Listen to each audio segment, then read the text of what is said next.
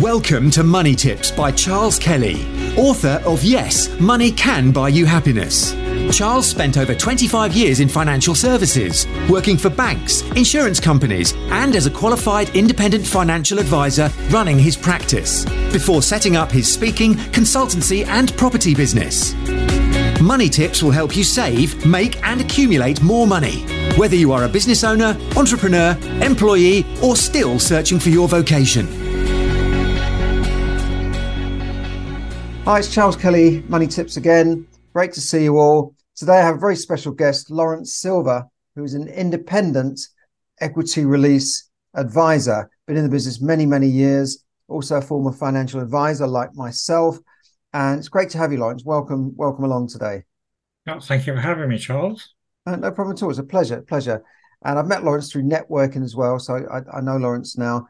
And I'm interested in this equity release because it does help a lot of first-time buyers get onto the market.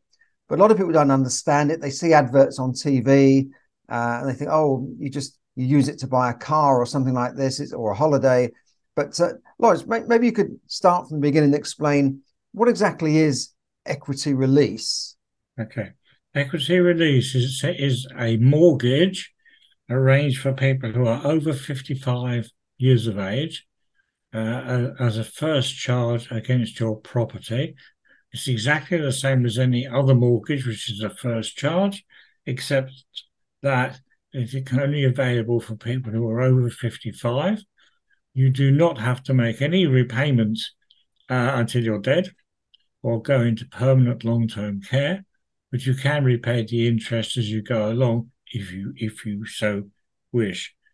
Okay. So that is basically what an equity release product is. Okay, so you say first charge on the property. If there's a mortgage on there already, the equity release can be presumably used to pay that off, could it? Yes. Quite often we get people who have got interest-only mortgages, Yes. and they now have to repay the capital, which they don't have. Yes. And they will use equity release as a means to repay that capital. They can carry on paying the interest if they wish, or let the interest accrue, as I say, until they're dead. Great. I mean, I do meet people like that. I meet people in their 50s, 55, 60, and they haven't paid that mortgage off, and their mortgage is coming to an expiry.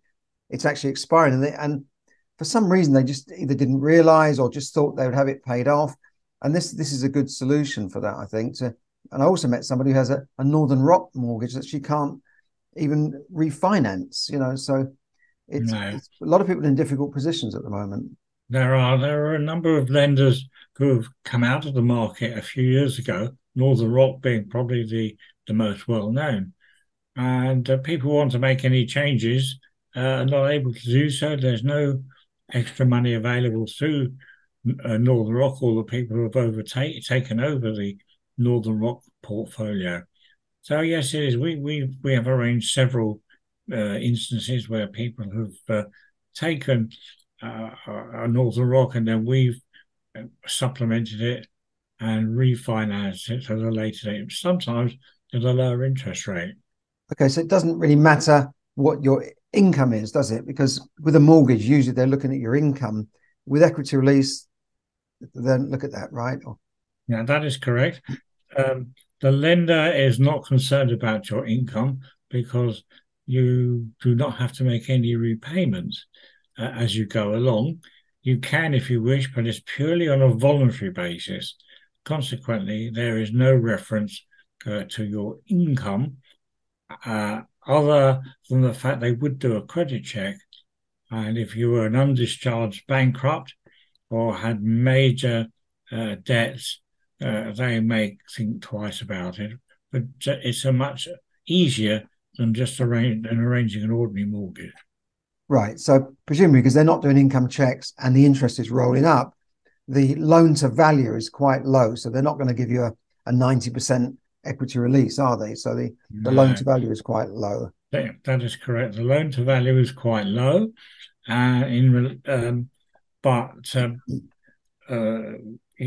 varies depending on your age. The older you are, the higher the loan to value. But even at its highest level, it's unlikely to be any more than, say, 50% of loan to value. Okay, yeah, I get that. Obviously, because the interest is rolling up, and now we hear a lot about the Bank of Mum and Dad, don't we? Where it's isn't it one in the top 15 lenders, the Bank of Mum and Dad, where The Bank of Mum and Dad, apparently, I'm not sure how it's measured, but the Bank of Mum and Dad is allegedly the ninth largest mortgage lender in the country. okay, this is where people are either using their own savings, but generally it's taking money out of their house because a lot of baby boomers have bought houses when they were really cheap, paid off their mortgage years ago. And of course, they've gone up over 25, 30, 40 years, and they're sitting on a pile of equity, but you can't get it, that equity. You can't take it down to Tesco's and buy food or buy a holiday with it. So this is a way of releasing the equity through a mortgage. And then you can actually use that to help your children or grandchildren buy property, right? It is very much so. Or even we've had cases where the grandparents are actually paying for the grandchildren's school fees. Right. And they pay for that on the equity release. The point being that the likely beneficiaries of your estate is going to be your children or your grandchildren. So they may as well have the money now when they need it, not in many years' time where maybe their need is not so great. It also helps the children get on the property ladder rather than wasting their money on rent. Yeah, and I guess it reduces the value of the estate when it comes to dealing with inheritance tax. And apparently inheritance tax receipts are going up because more and more people are falling into it. They haven't increased the thresholds for a few years. So a lot of people could be paying inheritance tax. They always think inheritance tax is for the rich, but actually it's not. So no, that's this true. can reduce the value of your estate. It can. I'm not an inheritance tax advisor, but it is a debt on the estate. And consequently, you're right that the inheritance tax is reduced. Also, the capital growth, if it's been passed to children, the capital growth is already outside the estate. So consequently, the capital growth itself is not linked to inheritance tax. The only thing you have to watch is the first 7 years of passing the gift could be subject to inheritance tax in the event of early death. Okay. Well, having dealt with probate cases before, which can drag on for 2 years or more, it seems certainly easier if the person has just given the money to the beneficiaries rather than let the beneficiaries fight it out later on. It's quite a long, protracted exercise. So I think it seems like a great system to me, a great way of pulling money out. And you say it's for only age 55 and above. Yes. And is there any reason for that? Why do they pick that? 55? Yes, I think that it is intended. It's called a later life mortgage, and it is intended for older people. If you start too young, the build-up of the interest is going to be too great, right? In relation to the value of the property. There is always the two factors we need to consider is one, that you always own the property. The property is not owned by the lender. It's just like any other mortgage where you own the property 100%. And there's also a no negative equity guarantee, which means that you can never be in negative equity, which means that on your death, the estate would not have to stump up extra money to clear the mortgage. Okay. And if you've got a couple buying, for instance, what happens then if one of them dies, 10 years down the road? Right. The effect of the first death in a couple is minimal, really. Doesn't have to affect the issue at all. There are some companies, in fact, most providers, if there's the first death, they would allow you to pay off the mortgage without there being any penalty for a period of up to 3 years after the death. Okay. So in your experience, do most people run these until they die or until they maybe downsize and go into a retirement village or something? In my experience, most people just let the thing run. While they're doing it, it's heavily on their minds. Once it's done and dusted, they put it away and tend to, because they're not necessarily making any payments, so they just don't think about it. It's important that the children know that this has been done, so that they are aware of any situation that may occur in the event of their parents dying. Yeah, in the event of the first death, it can have minimal effect. So do you tend to meet with the whole family then? Do you go and meet the people and tend to try and meet with the We would family? like to meet with the family. We would prefer to meet with the family because we don't want them to have any surprises. And from our point of view, we don't want any problems when the parents have died to get the children coming back. Oh, we didn't know anything about all this. We heavily recommend that the children or beneficiaries are notified, and we recommend that they attend any meetings that we may have before the deal is completed. Okay. I don't know what the main reason is for equity release, but I've certainly met people that are sitting on a big property, a pile of money, but they can't afford to heat it. They've run out of money really, because there's a lot of people who haven't got much pension provision, and the state pension is only giving them a couple of £100 a week, maybe 800 a month, 900 a month, and they just can't afford to live. So do some people take this out to really fund their living, or maybe? Yeah, particularly in the current financial situation, the cost of living being what it is, and with many people being on a fixed pension income, that they are, and as you rightly say, they're sitting on property worth a lot of money. So why not utilize it and lead a comfortable life and not have to worry and struggle about how they're going to heat or eat when they're sitting on a high value property.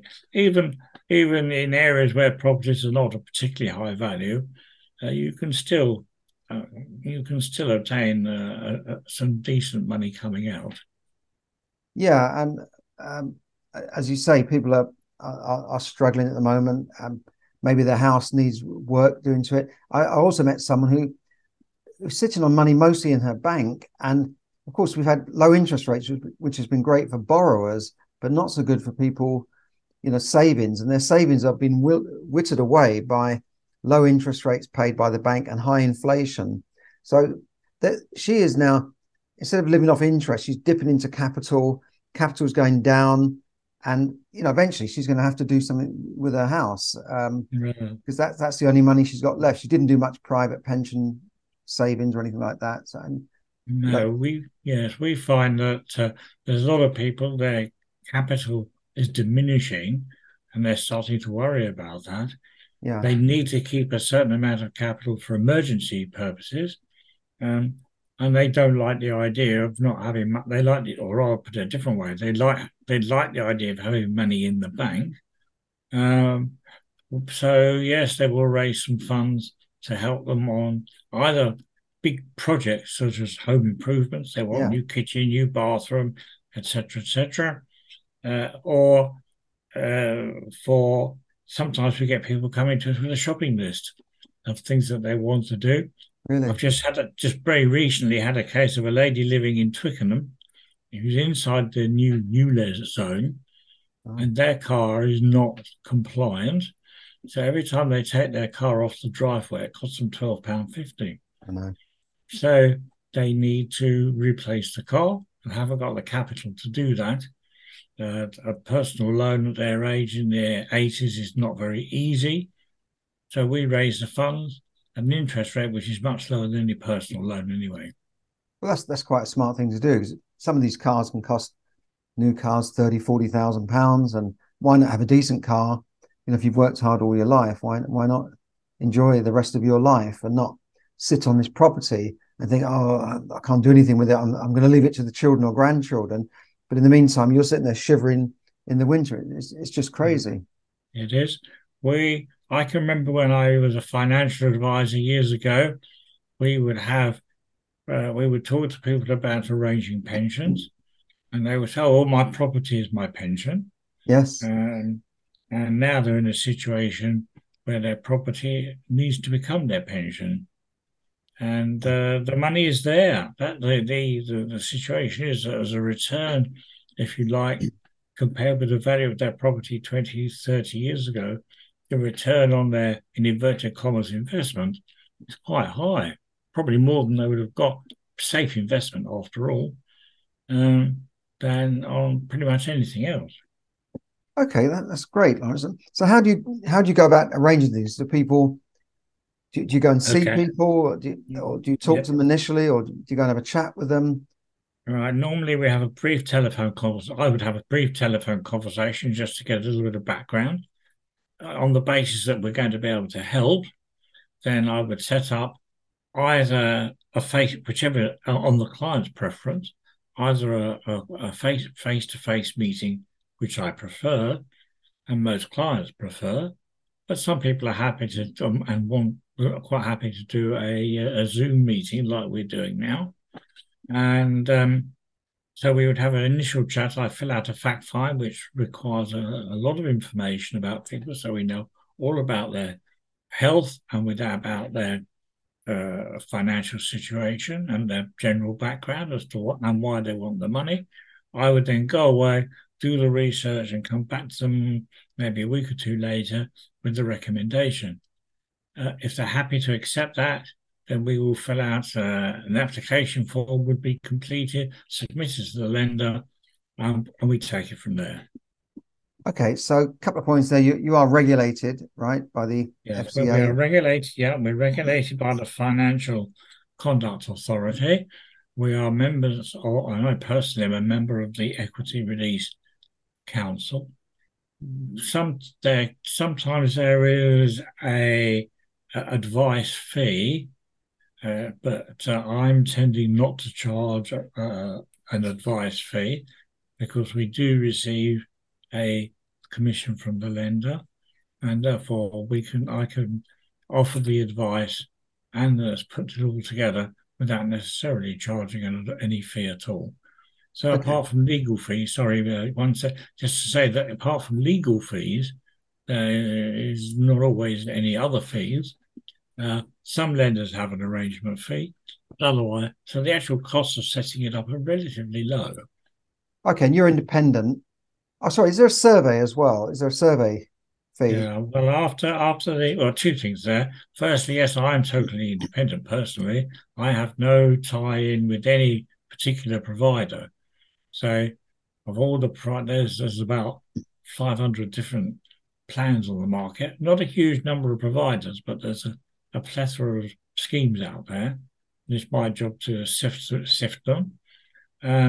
Yes, when the application is submitted to the lender, they will immediately initiate a survey, which is done for valuation purposes. It's not a structural survey, but obviously if the place is falling down or it's full of rising damp or dry rot or something, then the lender is not going to lend.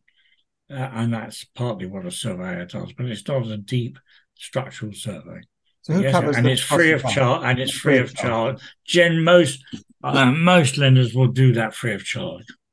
Okay, so your job is to assess the market, and you would give best advice based on which lender is offering the best deal, the best rate, and obviously will help them the most. And yeah. Also, I think my job after it's all been submitted, my job is to I call it oiling the wheels, so that if there's any issues going on, and sometimes there could be some hold-ups or other unforeseen issues, always as often happens, then my job is to help and try and sort those out. And I find that creates a good relationship with the client and also gets things done quickly. Okay, Lawrence. Well, anything else you wanted to add about this? I mean, I think we've covered most of it and what equity release is. And okay, I think I need to point out that if people pay it is a long-term contract. So people need to be aware that if they pay it off early, they could be hit with they may have to pay some kind of early repayment charge. That early repayment charge would be indicated before they signed up, so they would know what that early repayment charge. What do you mean by early? Like 1 or 2 years? Well, it varies from lender to lender. Some lenders are 5 years, 8 years, or 10 years. Okay. As time progresses, that early repayment charge reduces. Okay, so this is a long term. So you do need to be aware that this is not meant as a short term loan. It is meant as a long term situation. There's no early repayment charge in the event of death, and there's no early repayment charge in the event of going into permanent long term care. And there are other aspects of it too, but you need to think that if you just want to pay it off early, then you have to consider there might be an early repayment charge. So I think people need to know that. And the other thing is, I think people are aware is that they can repay the interest as they go along on a voluntary basis, so that there's no build-up over the years, and it becomes like an interest-only mortgage. And we do get quite a lot of people doing that. Okay, and even I guess the children or the grandchildren they're helping to buy the property could also cover the interest, I guess. Yeah, that does really happen.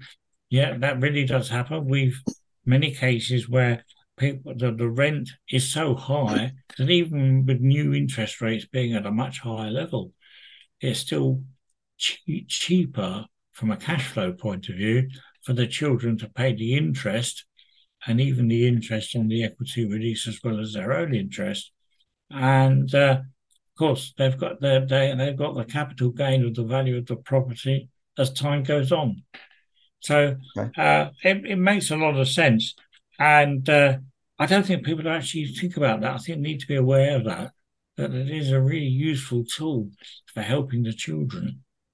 It is. And also with interest rates going up now, the affordability has been affected, and young people can't borrow as much as they could maybe a year or two ago because the interest rates are now higher. So they might need a bigger deposit to get the property they want. And getting out of the rental market and into a property is a big step for people. And it means they're no longer paying rent.